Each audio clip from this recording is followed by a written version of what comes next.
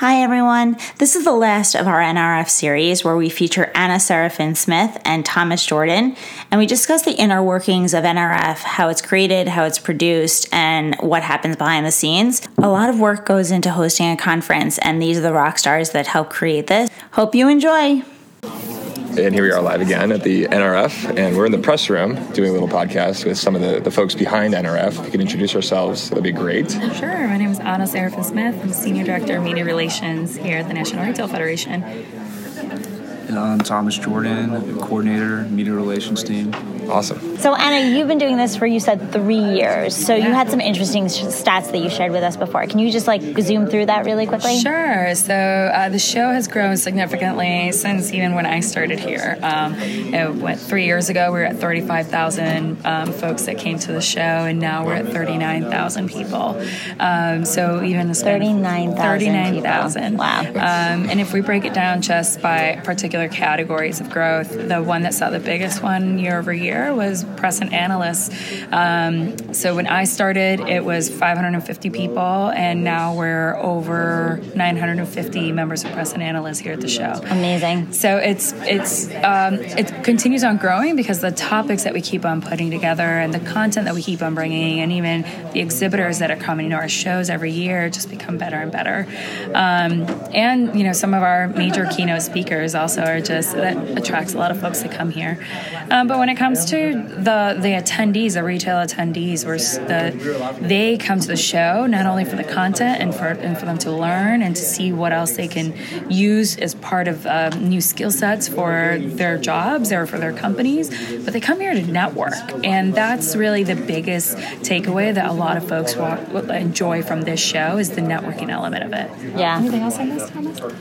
I just think the sheer magnitude of everything going on here is pretty incredible. So if you look around, there's just so many opportunities for things to go wrong, but they didn't. That's what I was going to ask. I always have this on our podcast. I'm famous for this question is, can you give us maybe an example of something that went wrong, and how did you guys deal with that? I know this is a large-scale operation. I think our listeners would appreciate some of the, just maybe an example of something that maybe we're not thinking of.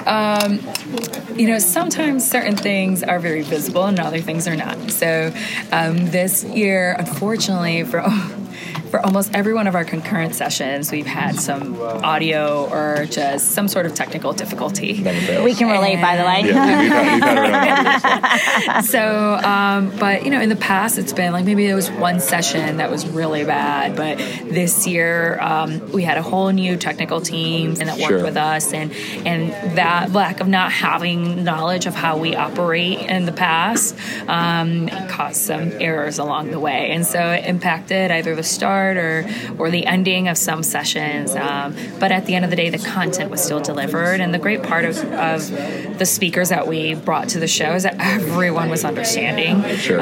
So that helped too. I think the other thing that, because we've grown, there's been a space issue, and so we've tried to create overflow rooms for some folks, especially for keynote sessions that people really, really want to get into. So how do you deal with the growing? Because you went from 34,000 to now 39. I'm sure next year you're probably projecting hopefully more. We're 40 next year. So do you move to another venue, or do you get the Javits to build a new annex? Until all the construction is done, which is in 2022, when we'll finally be able to have the main stage hall again that we had years ago, we will find new ways to get creative with the space that we have here, and maybe explore looking into other nearby hotels or things like that to host certain events or even some sessions.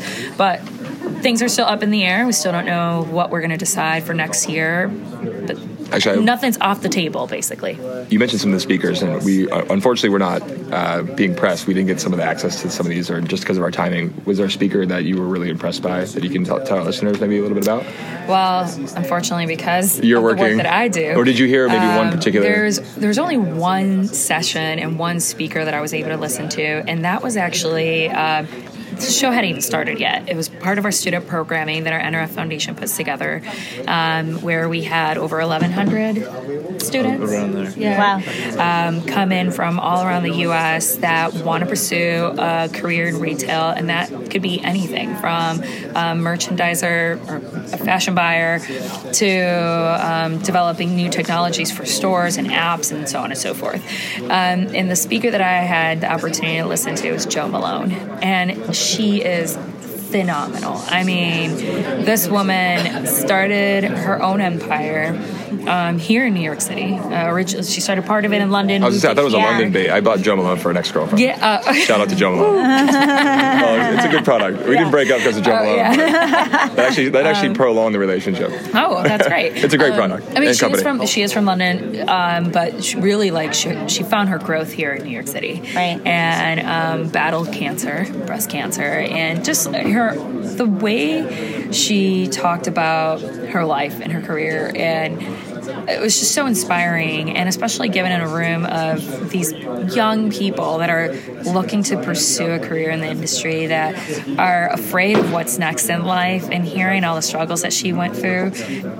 It was, honestly, I got choked up. Also, personally, because in my family, there's been currently people battling with cancer, and so seeing that you can override that and still become a successful person with your career, and especially in industry, it's very inspirational. Yeah, definitely. So I think it sounds like we're all struggling from the same issue. We didn't get a chance to go to every session that we wanted to. We didn't get a chance to consume or hear as much content as we would have liked. I think I did like a quick search, but is there a way to like spectate the actual sessions afterwards? Or what's the best strategy for that? Yeah, so sorry. Do you want to answer this one, Thomas? Yeah, well, and so maybe jump in if I get this wrong, but so certain sessions are recorded and are going to be uploaded to the Big Show recap website, or it's on the Big Show website. There's a recap page specifically for that. Where it gets tricky is certain speakers just didn't necessarily want to be filmed or have what they were saying, put out publicly after it was recorded. So that we had some tricky things with that. But that's so interesting. I mean, if you're going to speak and people are going to add it to social, or they're going to record it themselves, you would think that they'd be okay with kind of sharing it with everybody else, right? Yeah, and I think, it could come down to personal preference. I mean, people might be nervous on the stage, or, we could guess all day what it is, but so there will be certain sessions on the Big Show website. I don't know. And how long will that take for them to be edited and released? Yeah, there's so much content here at the show. So what we've been telling everybody is that hopefully by the end of this week there will be at least a good 80% of all the material will be up there that we can share publicly. Yeah, that's impressive. And again, this is a material that they're willing just to hand over and us to put on the site. Yeah. But we are also developing certain recaps of sessions that we can. So the hour-long sessions that we can put into 5 minutes. Sure. Those may take a little bit longer, but just keep on checking the show website, and there'll be a lot of cool content and videos there that you guys can use and check out. So for next year, what's the best strategy on tackling this show? It's funny. I had another reporter ask me the same question, and the biggest tip I would say is you have to prioritize what you're coming to the show for. If you're coming for you to see all the really cool expo hall stuff that we have going on, then really just focus your time on that, because there's over 758 exhibitors this year. Would not be surprised if we grow that number somehow next year. And 750 exhibitors. It's amazing. It really is incredible. And you just with all 3 expo halls that we have, you can spend all 3 days in them. And not even see any of the content at all. Right. Or divide and conquer, right? Say, like between you guys, figure out what you're interested in sessions, and which ones, you don't mind skipping that and going to see what Microsoft booth has going on. Right. It's funny that you mentioned Microsoft. Well, it's the first name that popped in my head from right when you walk into the expo hall. Right, front and center. Yeah. If it's not them, it's Oracle. It's one of those two is just right in front of you. But I think it's just mostly figuring out what you want to get out of it, seeing all the cool technology or hearing a lot of the really strong content that's coming out from the show. Cool. I think that was really super valuable. What's the best way to stay in touch with you guys? Well, you can reach out to us at press@nrf.com. Okay, perfect. Thanks so much. Thank you. Thanks, y'all.